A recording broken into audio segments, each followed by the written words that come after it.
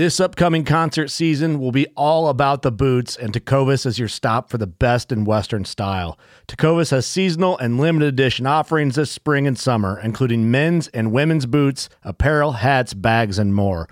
All Tecovas boots are made by hand in a time-honored tradition with timeless styles that are always on trend. And Tecovas has first wear comfort with little to no break-in period. It's hard to find this level of comfort paired with this level of style. Stop by your local Tecovas store, have a complimentary drink or two, that's WCB style, and shop new styles. The smell of fresh leather and friendly staff are at your service. Many stores even have leather custom branding to make your boots truly personalized. And with regular live music and events, there's no in-store experience like it. If you can't make it into a store, just visit tecovas.com. That's TECOVAS.com. They offer free shipping on all boots, as well as free returns and exchanges, and ship right to your door. Go to tecovas.com and find your new favorite pair of boots today. Fishing like a local isn't just about catching fish. It's about connecting with the environment and the people who call it home.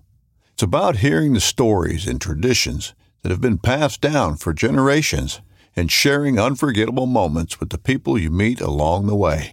Fishing like a local is having an experience that stays with you forever. And with Fishing Booker, you can experience it too, no matter where you are. Discover your next adventure on Fishing Booker.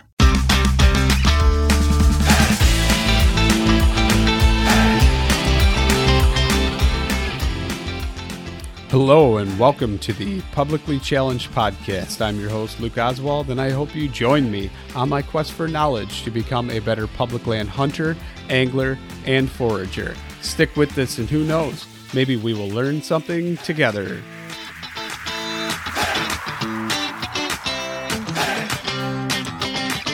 Okay, so I'm sitting here and I am talking to Troy Pottinger, and if you don't know who he is, I'm going to let him introduce himself. So, Troy, why don't you go ahead, man? Hey, how's it going, Luke? Good to be on your show. And I'm way out west out here in the Northwest. My name's Troy Pottinger. I grew up in northern Idaho, and I'm a whitetail fanatic. I love to hunt. I love to hunt everything we get to hunt out west: elk, deer, bear. But by far, my favorite thing to hunt in the world is a whitetail buck, and I love to bow hunt. I hit the half century mark this year, so I'm 50 this year, and I've been hunting whitetails, and I've been bow hunting since I was a teenager.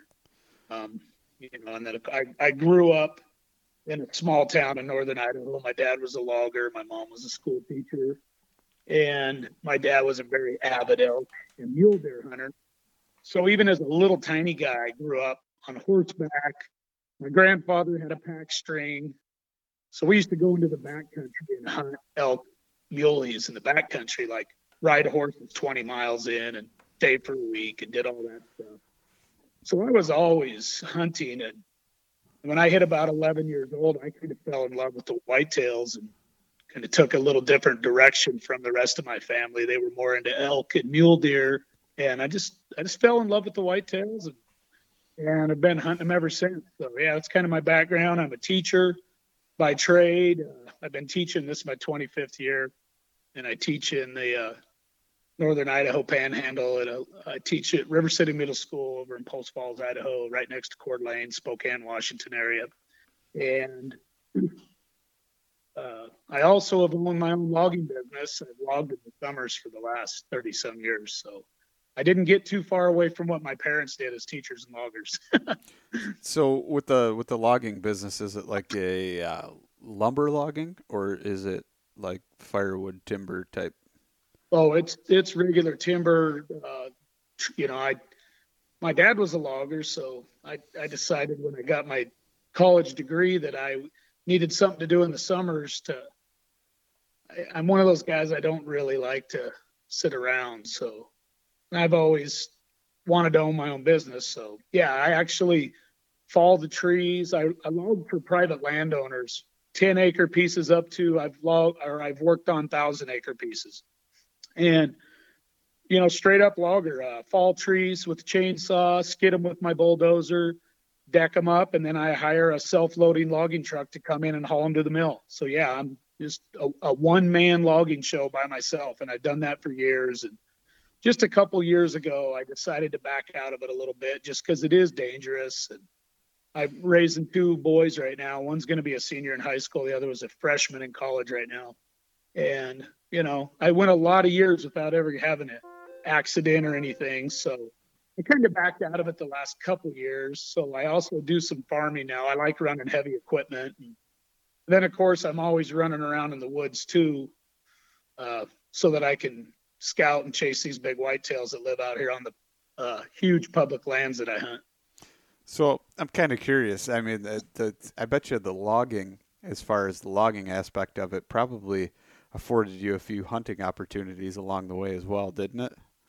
Yeah, every now and then I'll run into a landowner that may offer, but usually the places that I'm logging, and I need to add this in too, I log people's property for them, but I also will build food plots for them, set it up for elk, deer, whatever they want. So it's more than just logging.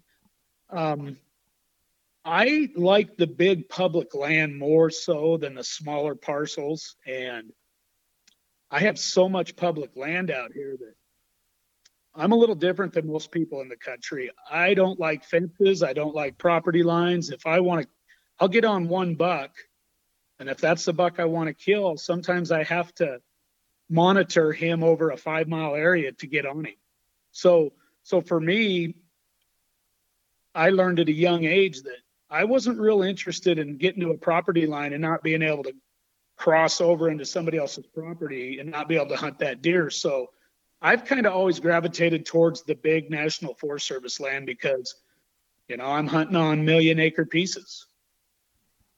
Wow, that's a nice chunk of property. I wish we had some of that around here. So I'm kind of curious. I know you run a lot of cameras and stuff like that. So when you're doing it, is there, certain things you're focusing on with these cameras, or just kind of high travel routes?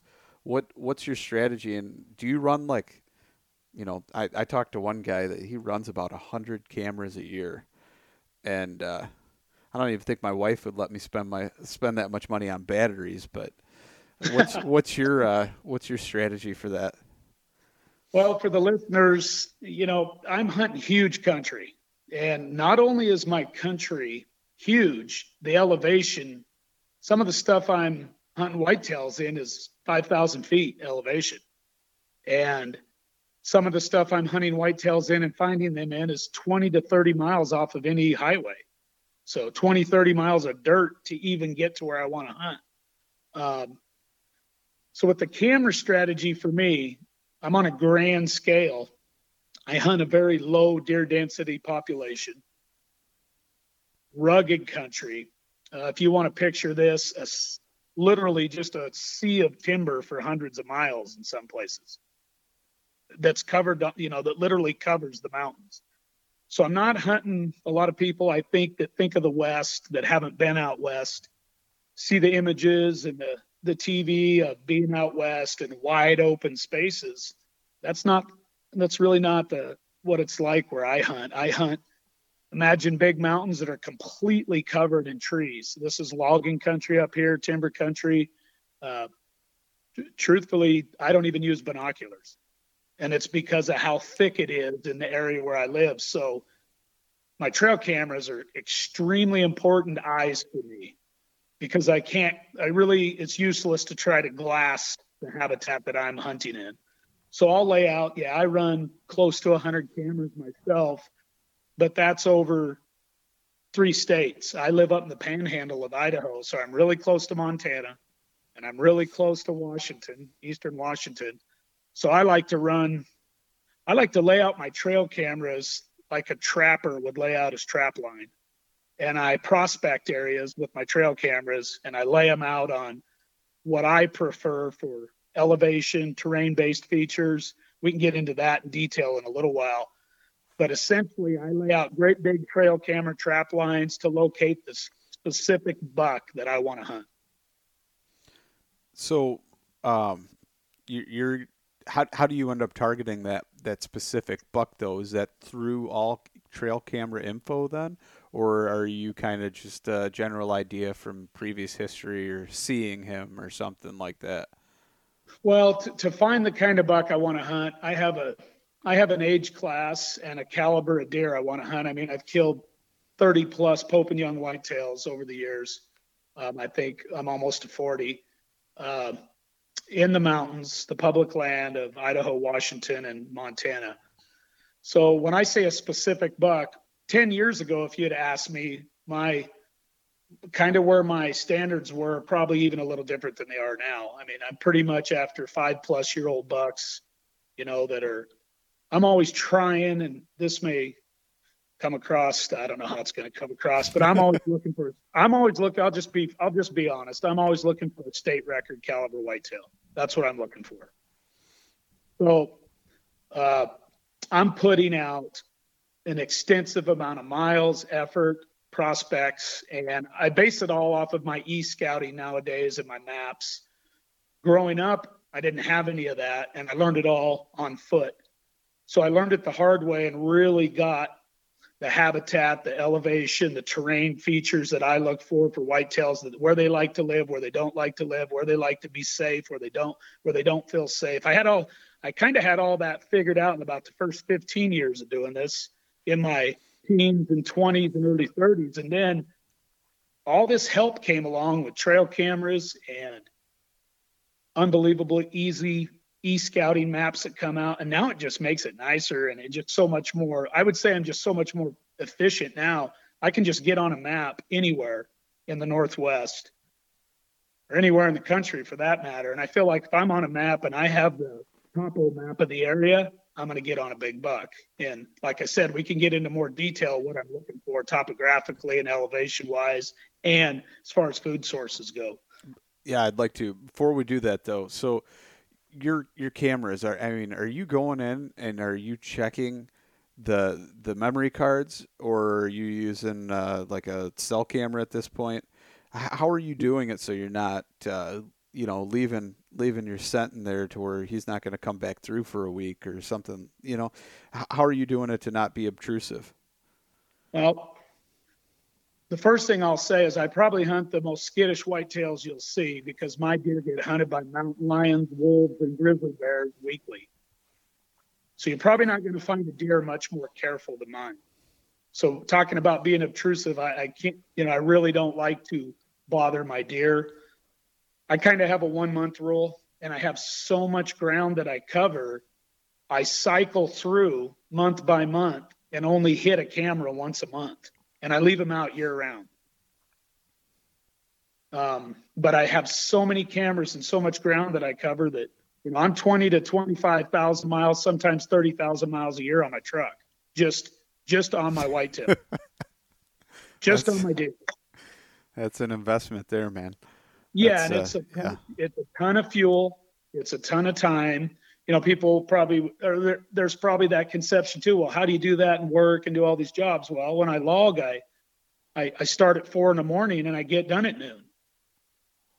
Yeah. And I go do my whitetail stuff till 8 or 9 o'clock at night. And that's how I did it for years. So I was putting in 15, 16, 17-hour days and loving it. I thrive on that stuff. I like to work, and I love to find big deer. And there's not a ton of them in this country, but we have great genetics if a buck can get old.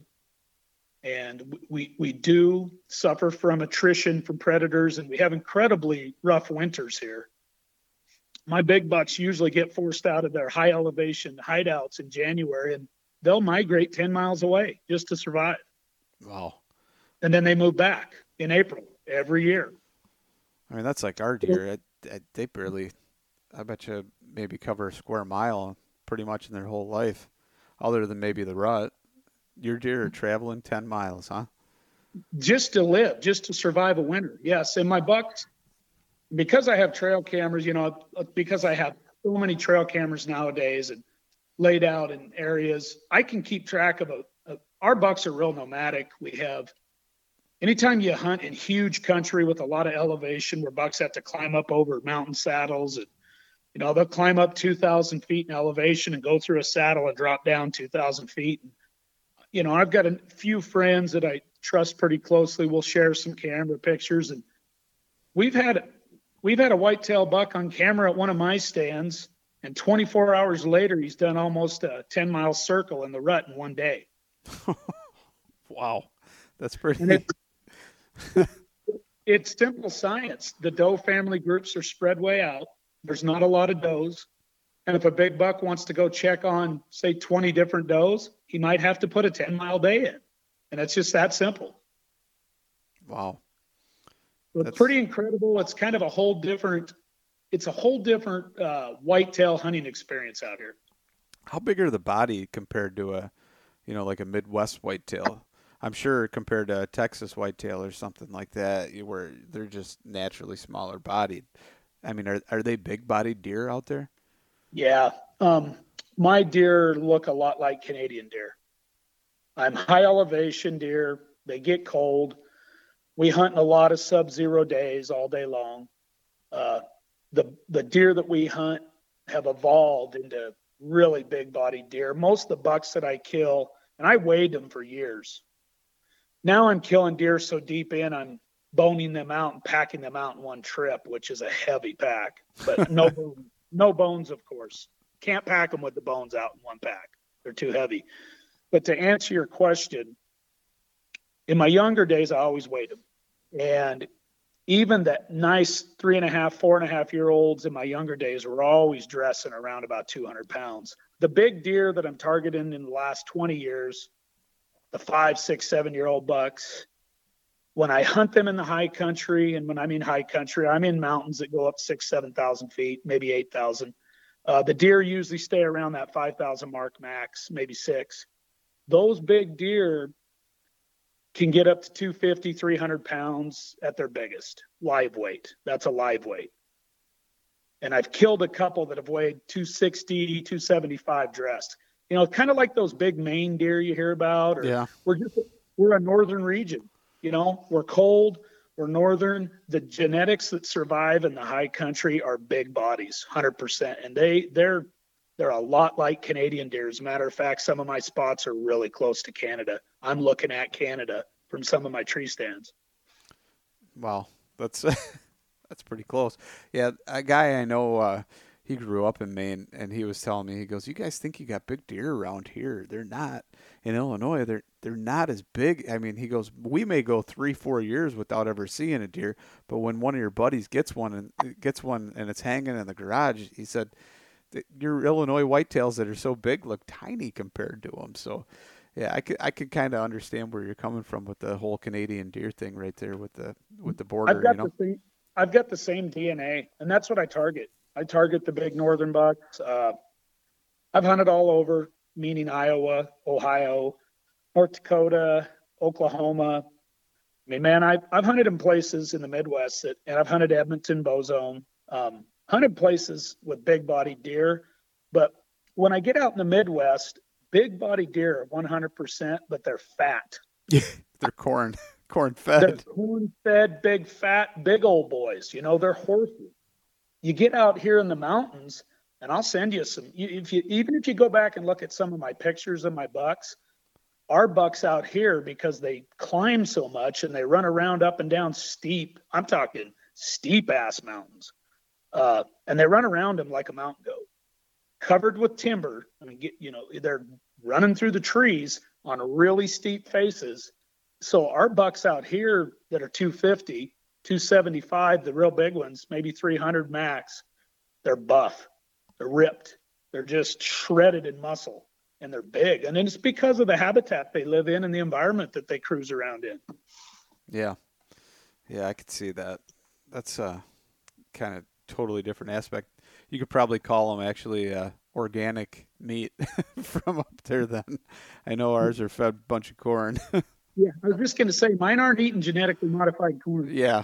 A lot of people around here still claim it is, but I don't even think. I think I heard Steve Rinella or somebody talk about it, and they're like, "I don't think you could find a single duck unless you got it from like the hatching grounds, that you could call an organic duck breast, because it's stopped and grazed in every cornfield from Mexico to Canada. So Yeah. And being a health teacher, trust me, I have a lot of background in that field too. Food and food systems and where food comes from. yeah, So I'm definitely eating organic whitetail out here. nice. That's good. So let's talk about the terrain and what you're looking for. What kind of features are you picking out? I mean, are you looking for saddles and benches? Or are you looking for clearings, old growth, clear cut timber, something like that? What are you kind of going after? Well, my country is hunted more heavily than you would imagine, because it is public and because we have so much road access due to all the logging country and all the Forest Service ground. So there's roads everywhere. When I look for features, I look for features that are away from a road. I like great big long ridges that extend way out away from roads, and you kind of get out into some privacy as far as where people are willing to walk. I'm one of those guys that doesn't mind at all diving down off of a mountain. I do not mind if I have to pack a whitetail buck up out of a hole, a hole, so to speak, but maybe off a big ridge or something. And yeah, I look for those places that my whitetails prefer. The number one factor, though, is always heavy security cover. The deer that I hunt out here will not walk out in the open meadows and open timber cuts in the daylight. Not the old guys. Young bucks, young does, absolutely. My big deer hold tight to big cover, which is the big timber. So I tend to hunt off of any of the big clear cuts. When I was younger, I hunted closer to the clear cuts, and a clear cut can be 20, 30, 40, 50 years old. A clear cut is a wonderful place for an animal to eat out in the Pacific Northwest. And then as they grow up and mature, the clear cuts turn into not only a great place to eat, but all of our clear cuts are replanted with timber, and it's thick. So they also turn into unbelievable bedding areas once they're, 3 or 4, 5 decades old. Yeah. A lot of the places I hunt are, as far as habitat and terrain goes, or some type of kind of a hideout or a getaway, a big bench or a big old long ridge that is close enough for a buck to use a good food source, say out in an old clear cut or in a newer clear cut, but far enough away to where he feels safe from any pressure, and he'll usually always be up in elevation because he's using the thermals all day to stay alive. Yeah. So when you're hunting these clear cuts, is the the canopy of the timber, is it is it real high? What kind of canopy do you have out there that, are you getting up 20, 30 feet in the tree like some guys, or are you hunting like 12 foot? I hunt 12 foot when I'm in Oklahoma, 15 feet. Yeah. When I hunt the mountains out here, I'm usually about 25 to 30. Okay. And I have to, because of the way the wind, I don't know if you've ever been out in the mountains.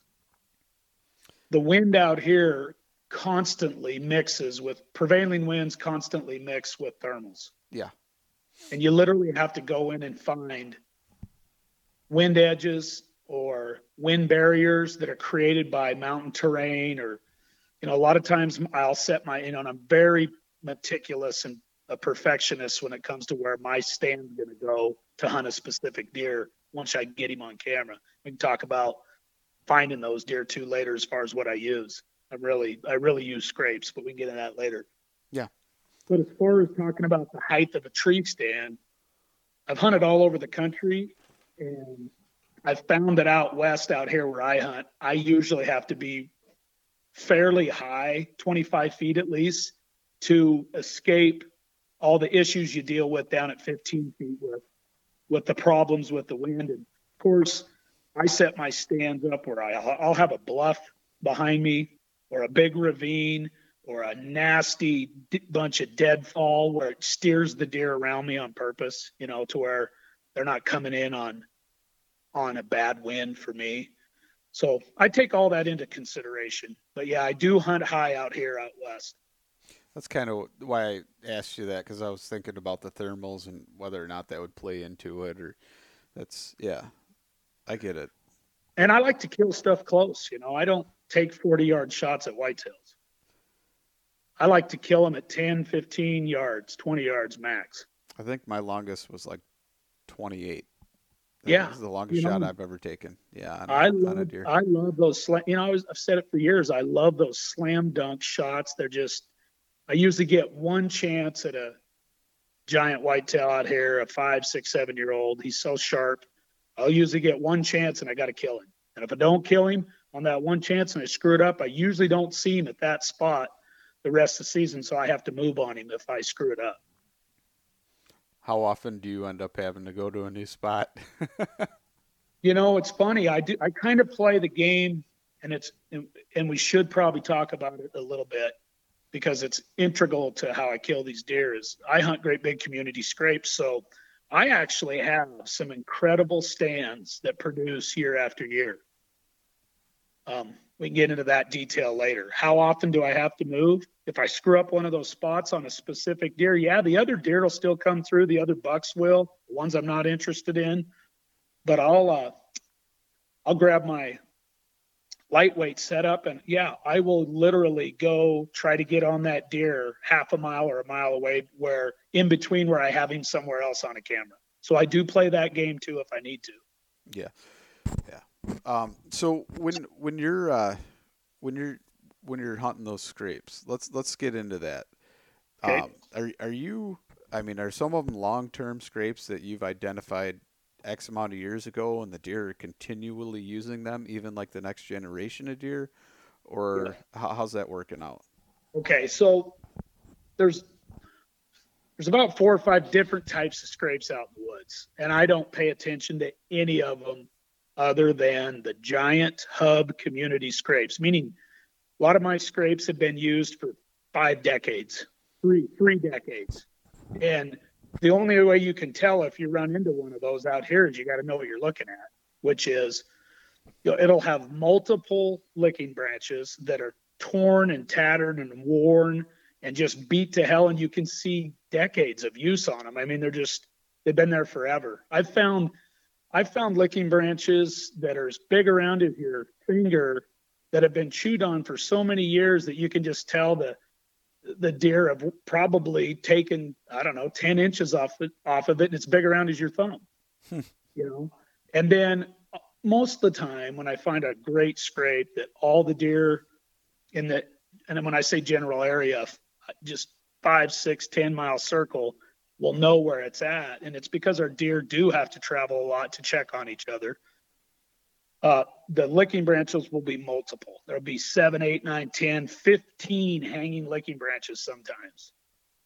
Really? And the scrape will be usually on the ground when I find a great one that's been there forever. Not only will it show evidence of being scraped out, even in the spring, it'll be deep. Like it'll be 4 or 5 inches deep in the ground because they've scraped in it for so many years. And a lot of times it'll be as big as a car hood or bigger. Really? So I'm looking for all of those signs, and then I get excited about a scrape. Any other scrape I see on a logging road, on the edge of a meadow, and on the edge of I do some hunting on mountains that butt up against farmland too. And I'm not talking about those deer right now, but I do hunt some of those deer. I never bother with anything on an open edge or out in an open field or in an open meadow. I don't touch anything on a field edge because my big bucks won't use them in the daylight because they won't expose themselves.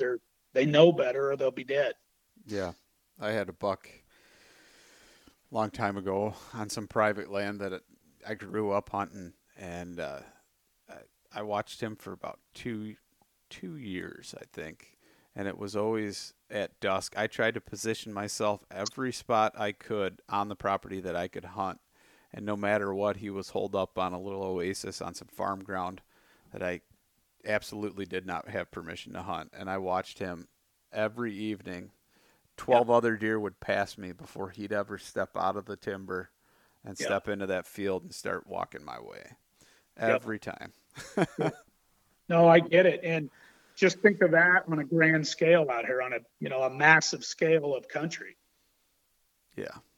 With low deer densities. A lot of times we can talk about that too. I build mock community scrapes too. That's pretty intriguing what it gets the old bucks to do that find them. But back to an existing one that I overmark all my scrapes with buck fever synthetics. I introduce a new buck to that scrape. My whole goal, and I've been very successful with it over the years, is I get those big deer out here where I hunt to hunt me. They come looking for me because they want to know who this new dude is over marking their scrape. So let's talk about that then. You're probably using synthetics, right? Yeah, buck fever synthetics. And 25 years. What's the purpose behind that? Let's get into that because that's kind of interesting. Well, I'm a kinesiologist and a biologist, so here we go. That's what my degree's in. So when I first started hunting whitetails as a kid, before I even went off to college and was interested in studying that stuff, the whitetails, when I was shed hunting in the spring, I found a lot of sheds growing up. I have literally found thousands total over all my years. And yeah, I'm 50 years old, so that's a lot of years, but I found a lot. But when I was young, I always tried to pay really close attention because I had to teach myself how to hunt whitetails. Again, my dad was a mule deer elk guy. My dad actually tragically got killed when I was 17, so I didn't have him after that. And I had to teach myself, so I really kind of immersed myself into trying to figure out whitetails by myself because I wanted to kill big whitetails that I couldn't when I was young. And I was always enamored at how they could get away from me, and I might get a quick glimpse of one in the woods when I was out hunting as a teenager, and and it was gone. So anyway, all that to say, shed hunting in the springtime, I would come across these giant scrapes every now and then because I would walk so much looking for antlers. I mean, I'd spend 12, 15 hours a day walking, just looking for antlers. And I'd come across these unbelievable scrapes. And back then I didn't really know what I was looking at. But the one thing that I did notice was that they always had deer tracks in them in the spring. And I always thought when I was young that deer made scrapes only in the fall. Well, I'd come across these scrapes in the spring, and they always had tracks in them. Well, I started putting, one and one together, and it added up to, well, they're coming to these scrapes even in the spring and hitting the licking branch over it. And the reason I knew they hit licking branches when I was young is we lived on a 50-acre little ranch that butted up against a mountain.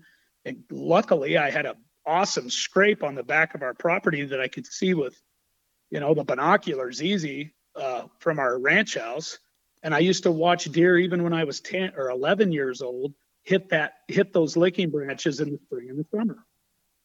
So I'd see that behavior, and then I started putting it together up in the mountains and thought, these deer are using these to communicate year round, to know who's around, who made it through the winter, who moved back in after migration and all that. So it always really fascinated me.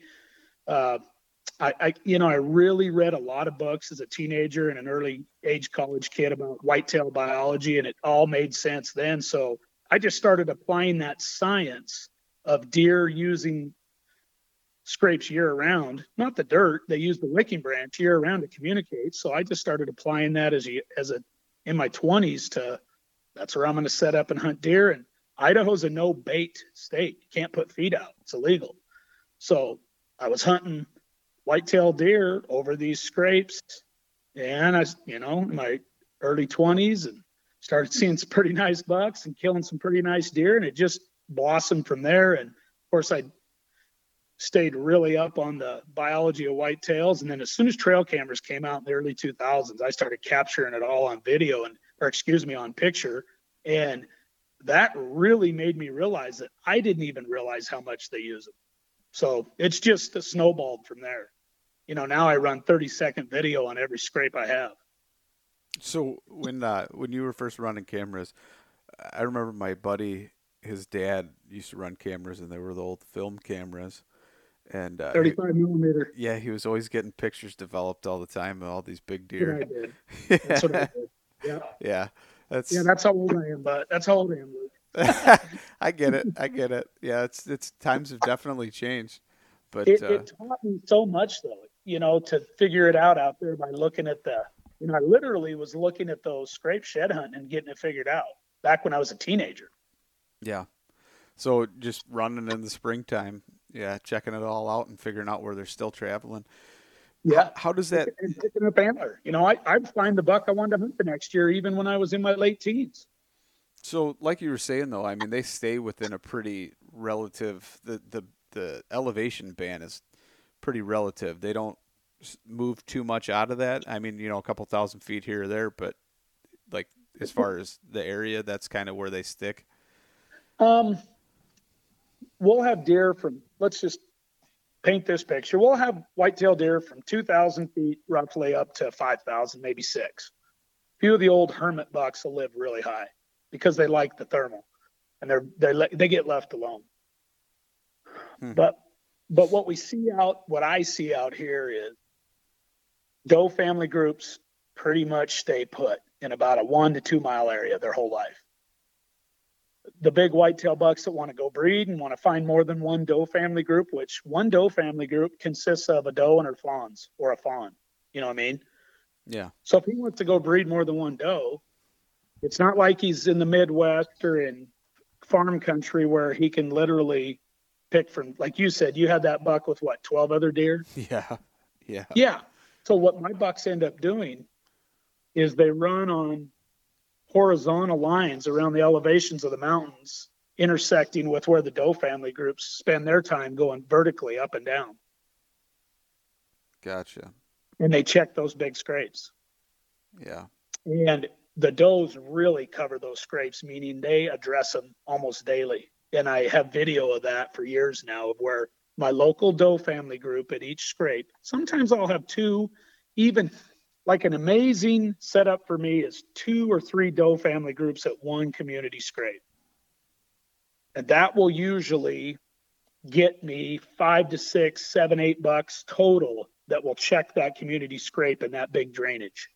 And a drainage, when I say the word drainage, you're talking a 5 to 10 mile area. Right. Yeah. So pretty big area if you drew a circle on a map.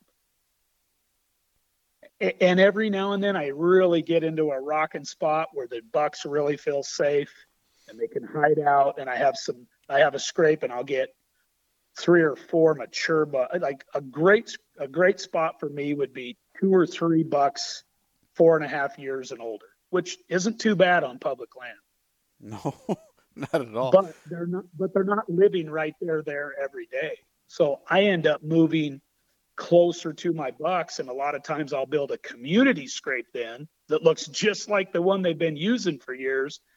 I'll kind of surprise them with it when they find it, and they literally act on film like they can't believe they've been missing that all those years. Right. Yeah. So let's go back to that then. When you're creating these, you're using a stick, you're using a rake. How are you going about it? And are you spraying anything in the ground as far as like urine? Oh yeah. We'll talk. Yeah, Buck Fever Synthetics. Huge plug to them because I've been using their product forever and it's incredible. Literally for over 20 years. Where are they based out of? Like Michigan or something? Michigan, yeah. And I was looking for a synthetic urine way back in the 90s that I could use because my biology background, it was real simple. Every time you buy a protein-based natural urine, if it heats up at all, it rots and it stinks. And I was trying to use some of those old bottled urines when I'll call myself a kid back then.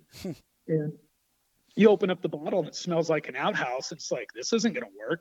And the reason I knew that is when I was in my 20s, and even 30s, I would find an unbelievable scrape during the hunting season. And I'd always carry a Ziploc with me and in my backpack. And I always had a little tiny snowmobile shovel, or that's what they look like, little tiny shovel you can fold up. And I would dig the dirt out of scrapes that literally had been pissed in for a month. And I would transfer that dirt to other scrapes 10, 20, 30 miles away. And you wouldn't believe what that would do to those bucks. They'd start checking that scrape more because they wanted to know who all the new deer were there. That's a good move. Yeah. So when the synthetics came along, I didn't have to pack dirt anymore.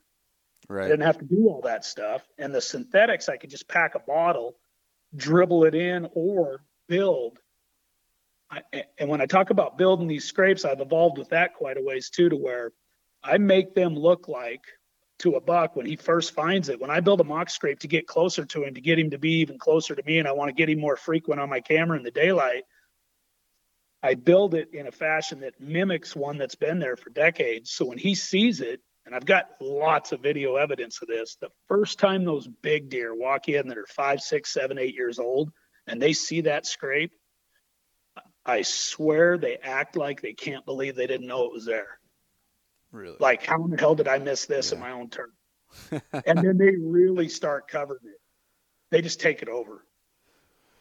So it's not like, so I don't have to be there every day. They take it over. So when you're doing that, when you're building those scrapes, then are you looking for a location that's got a certain type of tree and it's got, a few branches that are just right, and then putting it under those so they can have the licking branch and the ground all tore up? Or that's a good question. What I do is, whatever region, and I say region because I'm pretty much in 3 states up here, whatever I see, I pay close attention to what the deer in that drainage, in that area, that state, what they prefer on their community scrapes for plant species. You follow me? Yeah. I harvest whatever they like the best in those specific areas, and in different areas, it's a different species of timber, or, like a alder, and I'll harvest that. I'll harvest one that really can have the right look, and I'll take 7, 8, 10 feet off of an existing plant or the tree, and I'll move it, that big long stem with all the licking branches that I know I can build out of it, sculpt out of it, so to speak, and I'll strap it to the tree I'll strap it to any tree to position the deer where I want them. So I'll strap it to the tree, and then I build all the licking branches, and I tear them up, and I twist them, and I tatter them, and of course I'm wearing rubber gloves. So it's a surgery. That's going to be my next question. It's a surgery. I mean, it is very precise.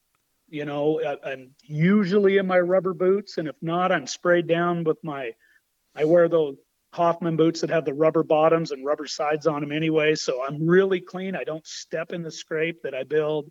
But anyway, I build that licking branch to look so authentic to that region, that area, that those deer expect to see those licking branches on that species of tree or that species of vine. Yeah. And then when I tear the dirt up, I just use a big stick. I'm not going to pack a rake 3-4 miles into the mountains. So I just use a big stick and I dig it all out. And then I'll put 4 different flavors of my buck fever synthetic. I say flavors, that's just, hypothetically speaking, 4 different types of our buck fever urine. So I'll place 4 different deer in that scrape already for those deer to smell. So there's 4 different profiles of scent in there. So what kind of profiles are you using then? What like a rutting buck, dominant, something? What? Yeah. We've got a rutting buck. We've got an estrus doe. We have a pre-post low testosterone early season buck urine and a regular rut. And what I like about it is when a scrape is existing and been there for years, the whitetails can leave it for 3 or 4 months in the winter and come back to it. There's still residual urine scent in that dirt that they can smell. You and I could never smell it. They can. So when I build these community scrapes, I dig them pretty deep. Like I rough the dirt up probably 2 to 4 inches deep, and I get that urine down in that dirt, and I let some dirt be on top. And they'll come in and find these, like I'm building these scrapes from April on. And all my video evidence shows when they find them, they literally treat them like this is a huge scrape that I had no idea was here, and there's already 4 deer in it or 5 deer in it. Then they just take them over. They hit the licking branch that I built for them. And when I say licking branch, it's multiple, 7, 8, 9, 10 licking branches. I make them look authentic to my region. And then they'll even, it's amazing, but we got video of them urinating in them right now. Now they're not rutting. It's funny though. We'll get a young buck or a young doe to urinate in them even right now. Usually the big bucks will just come in and work the licking branch this time of year. So when you say right now, I think you actually posted something, a video of you building one recently, and yeah. So you're saying, like, referring to that you've got them already in that, and they're. I got a big buck I hunted last year and I didn't kill him. Guess who was the first deer back after his migration to my scrape on April 17th? Guess who was the first deer back to that scrape? That's cool. I mean, he's got bases that are so big, and he's got a big kind of a gash that's healed on his side. So he's a dead giveaway. That's him.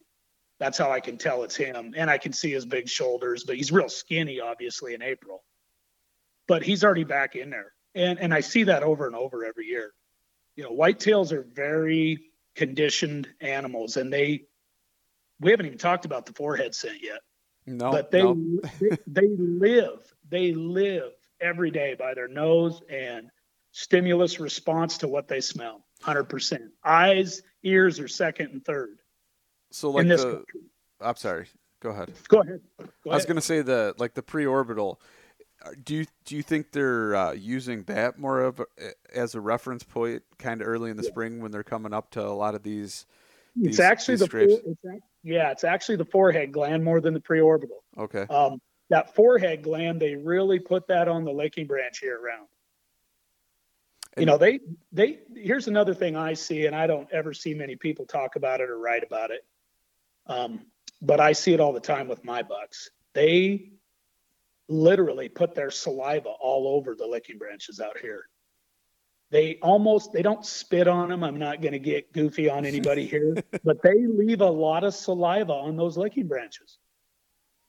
They'll literally stick that licking branch in the sides of their mouth, and of course rub their forehead all over it.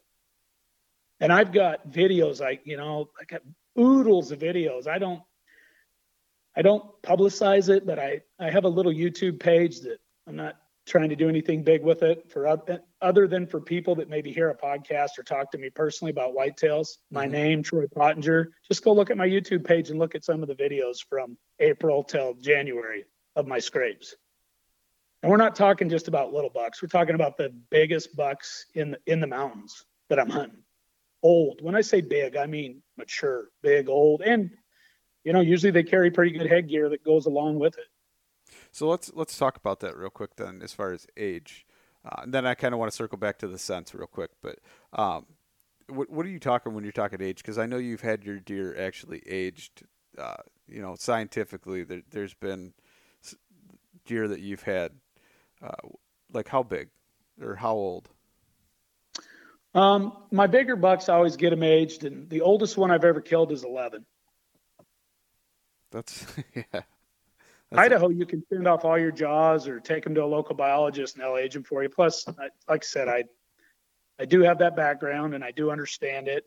And I probably spend more time with whitetails than any of these biologists that age them, But so I'm usually within a year. But when they get so old that their teeth are below their gums, that's when I send them in. Yeah. Everything I'm looking for now in the mountains, because they don't even reach skeletal maturity until they're 5. That's insane. So I'm looking for that. I'm looking for that skull plate that's fully developed, so that it can give total bone growth in a growing year to the antler and not the body. Yeah. So I really like that 5-year-old age and older.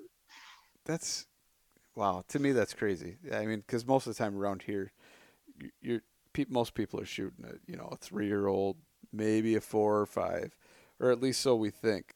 How often have you been?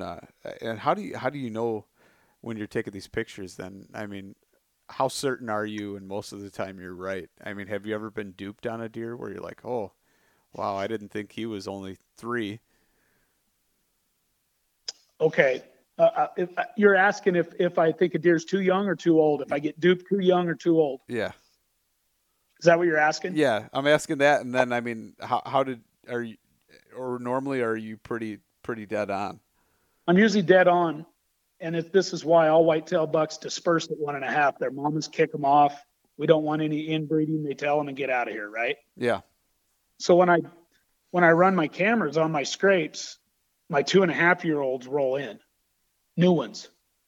And I literally watch bucks go from 2.5, 3.5, 4.5, and then I hunt them at 5.5. So I got a pretty damn good idea how old they are because they've lived on my scrapes for 4 years. Yeah, that's a long-term investment there for sure. It is. I've got a buddy that's actually bear hunting right now out in one of my tree stands. And like he said to me the other day, he didn't really understood until we've been hanging out about 6 months and we're just talking. And like, I really thought I understood whitetails, Troy, but I didn't realize how in depth, your study of these deer is not just hunting them. And that's the most intriguing part to me now that we have trail cameras. That's why I run my videos so long and year round and run the best batteries and best cameras I can find that can make it through a winter and the biggest SD cards, because that video evidence tells you 10 times more intel about a certain buck's behavior, a doe's behavior, what kind of personality they got, everything, which helps me hunt them smarter. Yeah. So I run all that video versus pictures. Now, I always have a camera at every setup. I always have a camera on picture, a camera on video, and then because I'm on public land, I usually hide one 20 feet up at an angle down over all of it. Just to catch you stealing them. Oh, yeah. You got guys that don't want to learn it, don't want to do the work, don't want to put in the effort, but they want to hunt next to you if they see your truck in the mountain, or everybody wants a free handout, Yeah. So is it pretty commonplace then that you have a lot of other people, strolling through the same areas, or is it? I try to get away from people all the time, and I try to be pretty discreet. I do not like to hunt. I don't ever if I know that somebody's hunting a spot or an area, I get the hell away from him. I let him have it, It's been actually pretty good overall out here in this country. We're getting a little more crowded. I think the biggest issue I run into is all these guys that wait till the last week before season, then they all go out and set their stuff up and they have no clue who's in the woods or where guys are. So do you guys get to leave your stands and stuff up then? It depends on what I'm on. If I'm on public Forest Service land, you got to pull them. If you're on timber company ground, you might be able to leave it a little longer. And it all depends. We have BLM. I hunt some reservation ground. I hunt 4 or 5 different, basically public land accessible grounds. So they all have different rules. Gotcha. Yep. So let's circle back to the synthetics then, and talk about, we were talking about the forehead gland. And so, do they make a synthetic like a forehead gland? How do you establish that? Yeah, you'll have to, when you're done with this podcast, anybody that listens will probably at least look at it. Buck Fever Synthetics USA. It's a mimic of their forehead gland, and it basically leaves a scent profile of another deer. So everywhere I go, I'm introducing a different profile of a forehead of a buck, and then I'm introducing 3 or 4 different urines to a scrape on purpose, so that when the stud buck that I have on camera in the area rolls in and checks it, he instantly is like, who in the hell are these guys and where are they? Then once they get used to my scent in there and they're always over marking to come and run into me someday, they just keep looking for me and they never see me in the daylight unless an arrow goes through their heart. Right. And it's that simple. It's no different when you let your dog out of the back of your truck, or I shouldn't say back. My dog never rides in the back. He rides with me. But when you let your dog out of your truck and he runs out on some new property, what's the first thing he goes and finds? Scent. Where another dog Yeah. goes. And what's he do? Marks it. Yeah. He marks it. And that's exactly what whitetails do, and that's what elk do at wallows. That's what moose do at their scrapes. That's what mammals do. That's what bear do. That's what wolves do at their toilets. It's what mammals do. They overmark their areas and they let every other animal in that area know that, hey, this is me, this is who I am. And if you look at the biology of a white-tailed deer can differentiate based on how well a buck or a doe metabolizes protein. They can differentiate who's the healthiest and best genetics in the area just by scent. That's interesting. Yeah. And that's why the biology fascinates me so much. So, I mean, when you're making a synthetic, if you want a dominant, then you want to I make mixed it it up, yeah. Yeah. The pre-post that I use, the preseason stuff, is kind of like, in my opinion, I get results like you would get from a 2 or 3 year old buck, and I like that because anybody will tell you this: some of the biggest antlered bucks in the woods aren't always the toughest. Yeah, some of them are fighters and some aren't. You can get them to come in. I always tell guys, if the biggest buck in the woods that I want to kill is a brute and a bully, he's in trouble. Because he's going to behave like a bully and get himself killed. Yeah, absolutely. The hardest ones to kill are the ones that are low testosterone bucks that are secretive and don't breed much. Yeah. Unless you're killing them on a feed pattern. That's a whole different story, though. Yeah. But the cool thing about a scrape is the licking branch can always be a part of even their feeding routine. They'll still let deer know that they're part of the community. So when you're putting on that, when you're putting on the synthetic, how heavy are you going? I mean, like a whole bottle? What's the strategy behind that?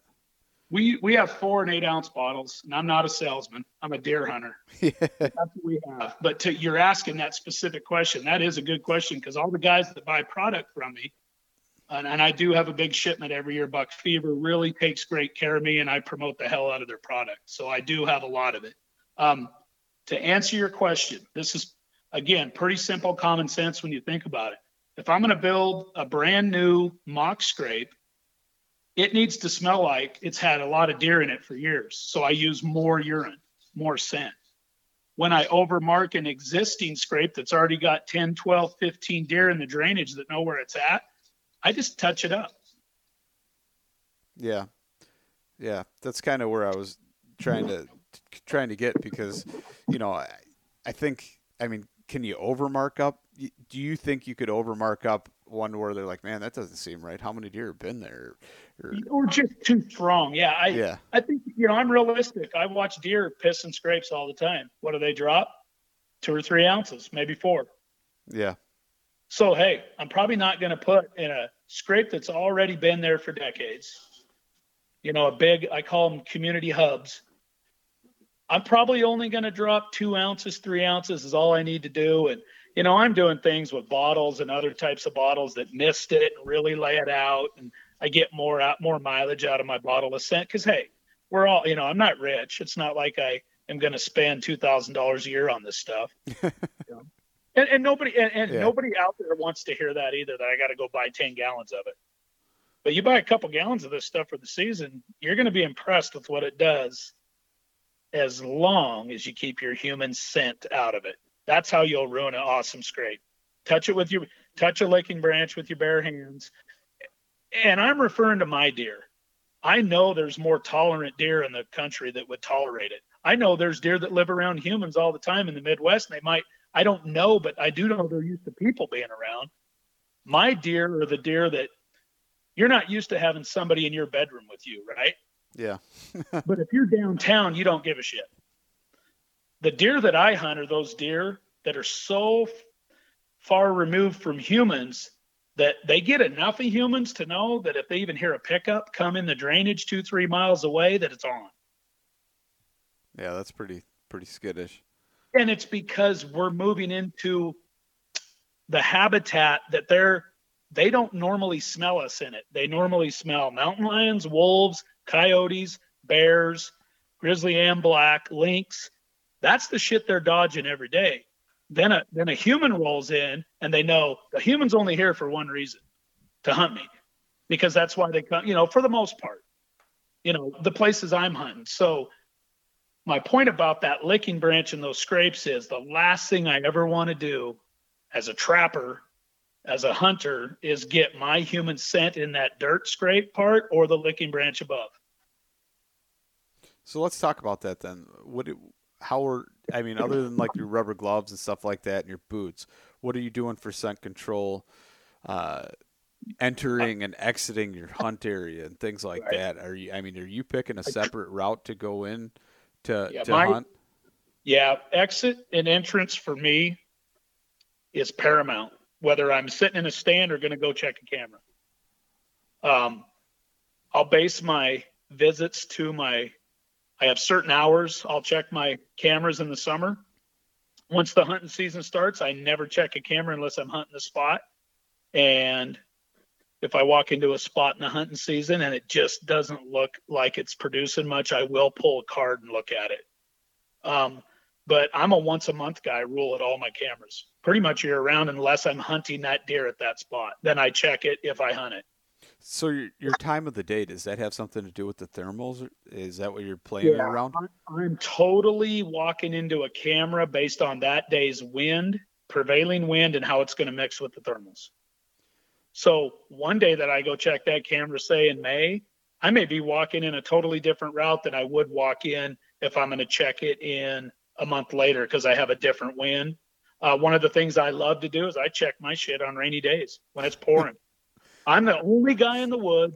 Nobody's seeing my truck, and I'm checking stuff when it's pouring the rain in full plastic rain gear, rubber boots, and rubber gloves. Yeah, I've noticed that there's not a whole lot of people that spend all day out there in the rain. Not in the rain, and not in the mountains because you'll have trees blown down. You'll have to the places I go check deer on, you might drive back and have to cut 20 trees out of the road. Luckily, you're a logger, right? Yeah, and that's where it's fun for me. That's the kind of stuff I like, and a lot of times I'll stay in the woods for 2 or 3 days in my truck. And you did ask me what I spray down with. I use Vanishing Hunter from Buck Favor Synthetics for over 20 years. It's incredible. I tell people this at every seminar. It's the only scent, and I won't ever say eliminating because you can't get rid of all your scent. But you can minimize it to a point to where an animal thinks you're further away or were there 2 or 3 days before. You know, all deer have to differentiate the level of molecules of scent that they're processing at that moment. It's like you and I, we walk through the woods and a skunk's 20 yards from us and we pick up that heavy dose of scent cone molecules. That scent cone's full of molecules. We jump back, we get the hell away.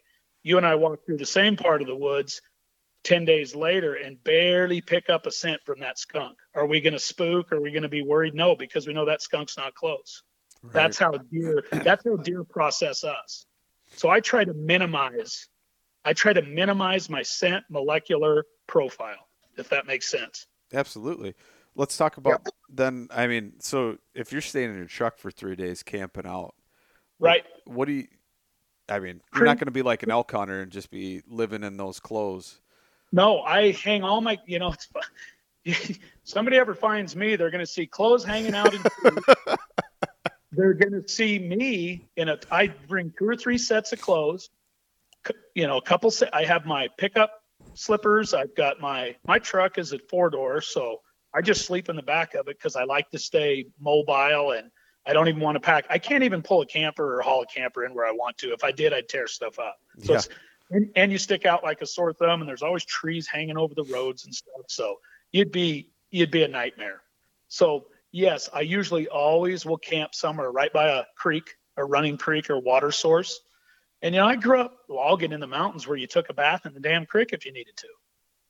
I stay really clean and I'm a clean freak. So after a hard day of hiking and laying out all kinds of sets and hanging tree stands, I come back and it doesn't bother me to strip down and get completely cold bathed off and get clean and jump in my truck clean as can be in my pajamas and sweats, and sleep. And then my clothes, I hang out all my work clothes outside. I hang them out all night unless it's pouring the rain, and I even carry a little tarp with me when I need to hang out my clothes if it is raining, because I don't want them stinking like sweat or, anything that's real humid.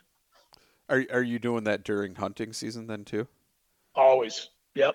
I'm a clean freak and extra clothes.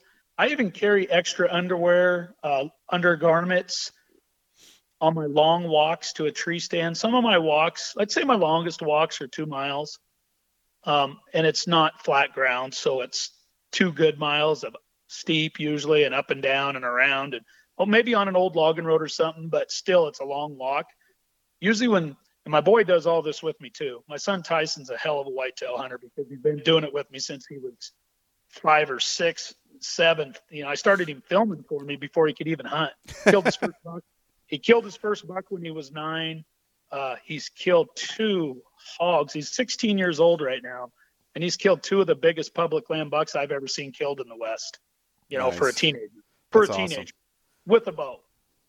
2 of the biggest I've ever seen. I think the one, if we enter it, I think it will be the state record. We just got to get it entered.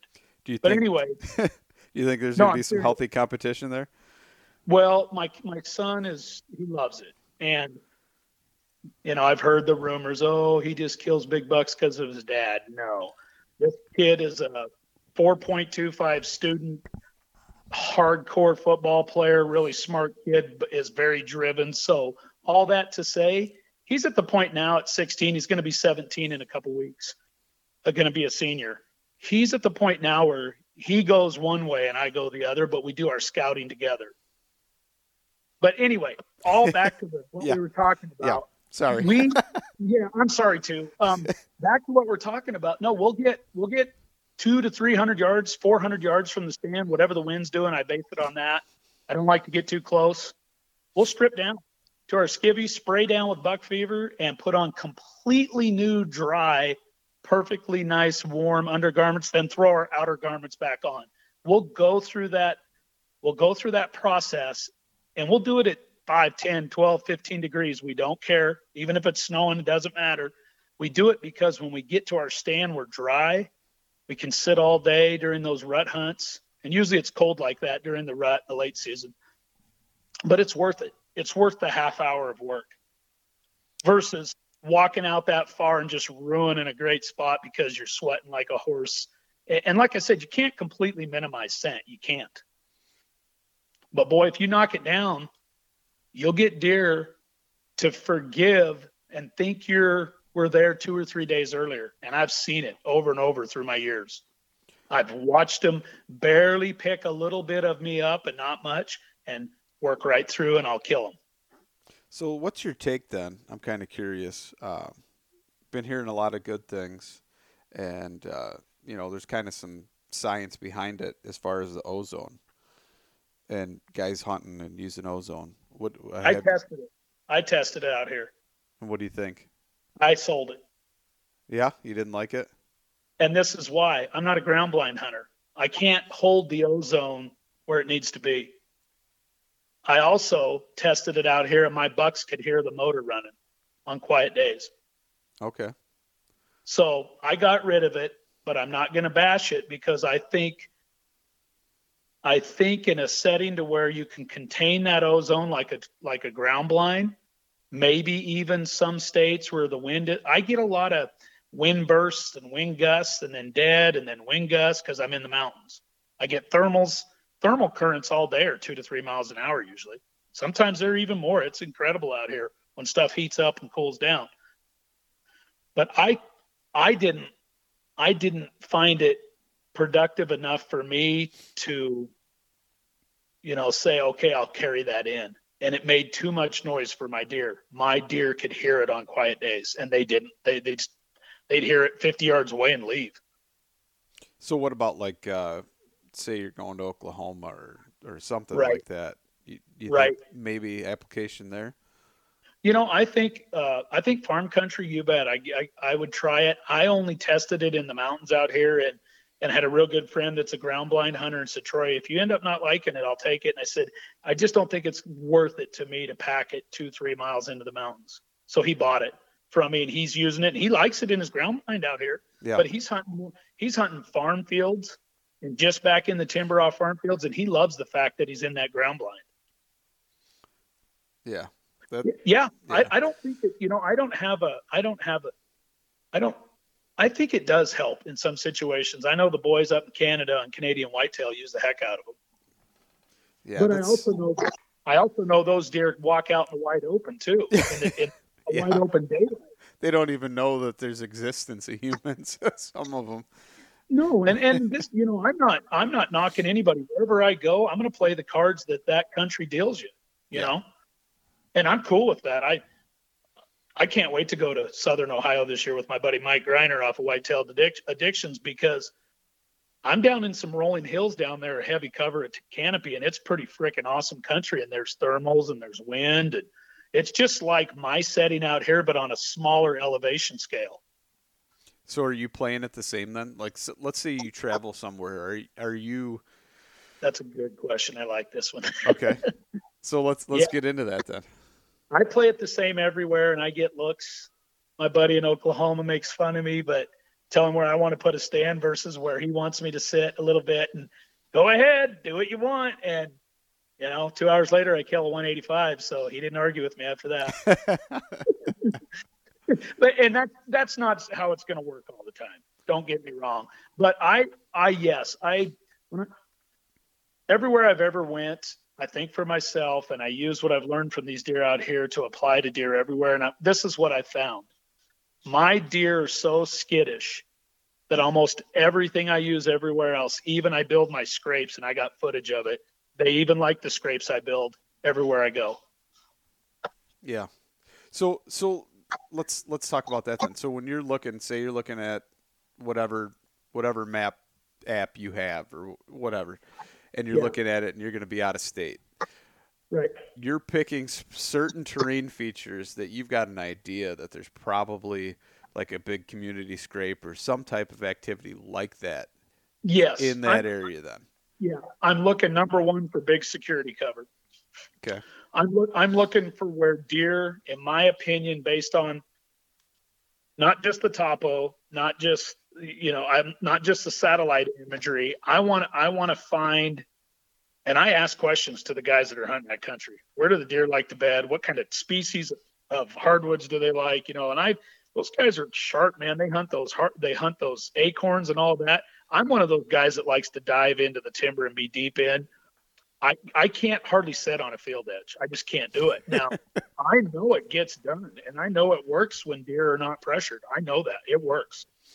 Yeah. I'm just so ingrained to get into the dense security cover that's just what I love to do. And I've seen the two biggest bucks of my life out of state, and I killed one of them, and the other one I had at 8 yards. And because my buddy, who the landowner, wanted to kill so bad, I could tell he wanted to kill him. He hadn't seen him for 2 months. I said, what if I see your giant buck that's in the 190s? He says, kill him. Well, the first time he let me dive into where I wanted to hunt, I hung a stand. I had that deer at 8 yards under me in 3 hours. And I had another nice deer under me at the same time. I called them both in with a snort wheeze. And it was because I got into where that buck had been hiding. And this is on my father's grave truth. I did not shoot that deer at 8 yards broadside. I picked the other one because I knew how much my buddy wanted to kill that big deer, and it was on his property. Even though he told me to kill him. Yeah. I didn't do it. I shot the other buck. It ended up grossing almost 150, and it was a nice 4x4, and it was about a 150. So it was a damn nice buck. I called them both in together. After I kill my buck, he goes over and falls over. The big buck, the giant, stays with me for 20 minutes, putting his antlers in the side of my buck, trying to get him up. I'm shitting you. Did you take a picture of it and send it to your buddy at least to rub it in a little bit that you got on him? No. This was back with flip phone days. Oh. I didn't even run a camera, nothing back then. I come back to Idaho and I tell my brother and his story, and they're all just telling my son, "You're an idiot, Dad." And my brother's like, "You're a better man than me." And I said, "Well, here's the bottom line. That guy's inviting me out to his place. He might not get that invite back if he would have done it." That's exactly what I told him. And guess what? I went back to Iowa a couple times to his place because of it, I believe. And Jay killed the buck later in muzzleload season, late Iowa season, and it grossed 192. Nice. Yeah. So it was, for me, people that hear this, for me, it was the right thing to do. And I knew how much, and Jay's a lot younger than me. And I knew he wanted that deer, even though he told me to kill it. But I love that guy. So I was like, no, it's not all about just killing the biggest deer. Oh, yeah. I totally understand that one. I get it. A lot of people probably wouldn't, but I get it. But the cool thing was I got on that deer the first time I dove in on him. That's awesome. Yeah, and that to me was a win. I dove in, had him in my lap. My buddy told me he hadn't seen him in almost 2 months, I think it was, as far as from a stand. Had him on camera, of course. But anyway, yeah, it was pretty cool. Yeah, I think that's a good point. It's a good point to wrap it up here. It's truly awesome. I appreciate you coming on, talking to me, sharing your knowledge. You want to tell people where they can get in touch with you or where they can find some of the products you're talking about too? Please, yes. I do film and hunt for Whitetail Addictions TV, which is Andre DeQuisto, Lone Wolf Custom Gears, big production. It's, hey, we're back. We have our brand new series of shows. My son and I have an episode next week, and that starts tomorrow, Thursday, on YouTube. Lone Wolf Custom Gear YouTube. You can watch all of our hunting shows. We got some awesome, cool dudes that hunt for Lone Wolf Custom Gear and Whitetail Addictions. That's tomorrow on YouTube, and we have a brand new show every week all summer into the fall. Nice.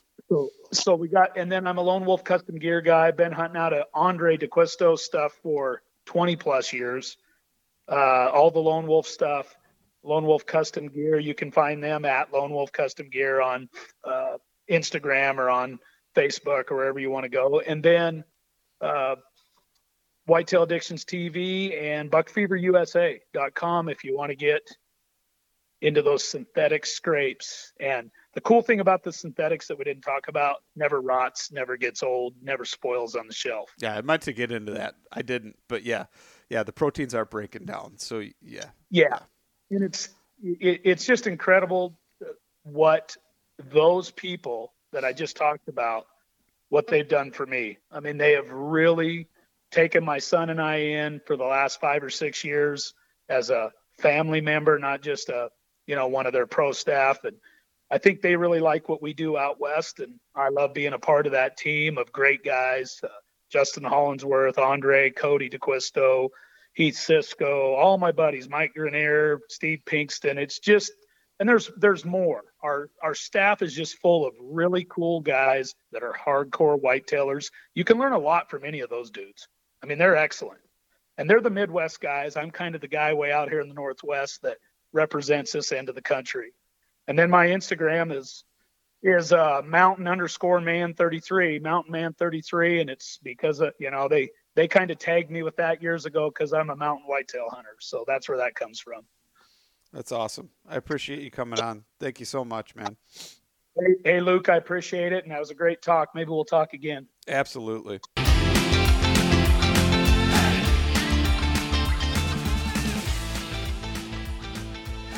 And once again, thank you so much for listening to the Publicly Challenged podcast. I hope you enjoyed the show, and if you did, please subscribe on whatever platform it is you're listening to. Also, if you could leave a review, that would help us out. And you can check us out on Instagram or at publiclychallenged.com. And once again, thank you so much for listening to the show.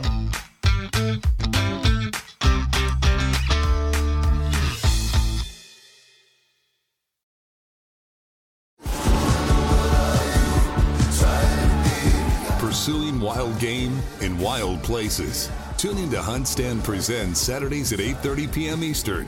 Waypoint TV, the destination for outdoor entertainment. Through the Blackwater bayous and in the dark Louisiana night floats a duck camp, alive with the sounds of swamp pop and the smells of Cajun cooking. From the Mississippi Delta in Venice to the Cajun prairies of the Southwest, me and the Duck Camp Dinners crew will be hunting and eating it all. This is Duck Camp Dinner. Join me, Chef Jean-Paul Bourgeois, and the whole crew every Monday at 8 p.m. Eastern on Waypoint TV.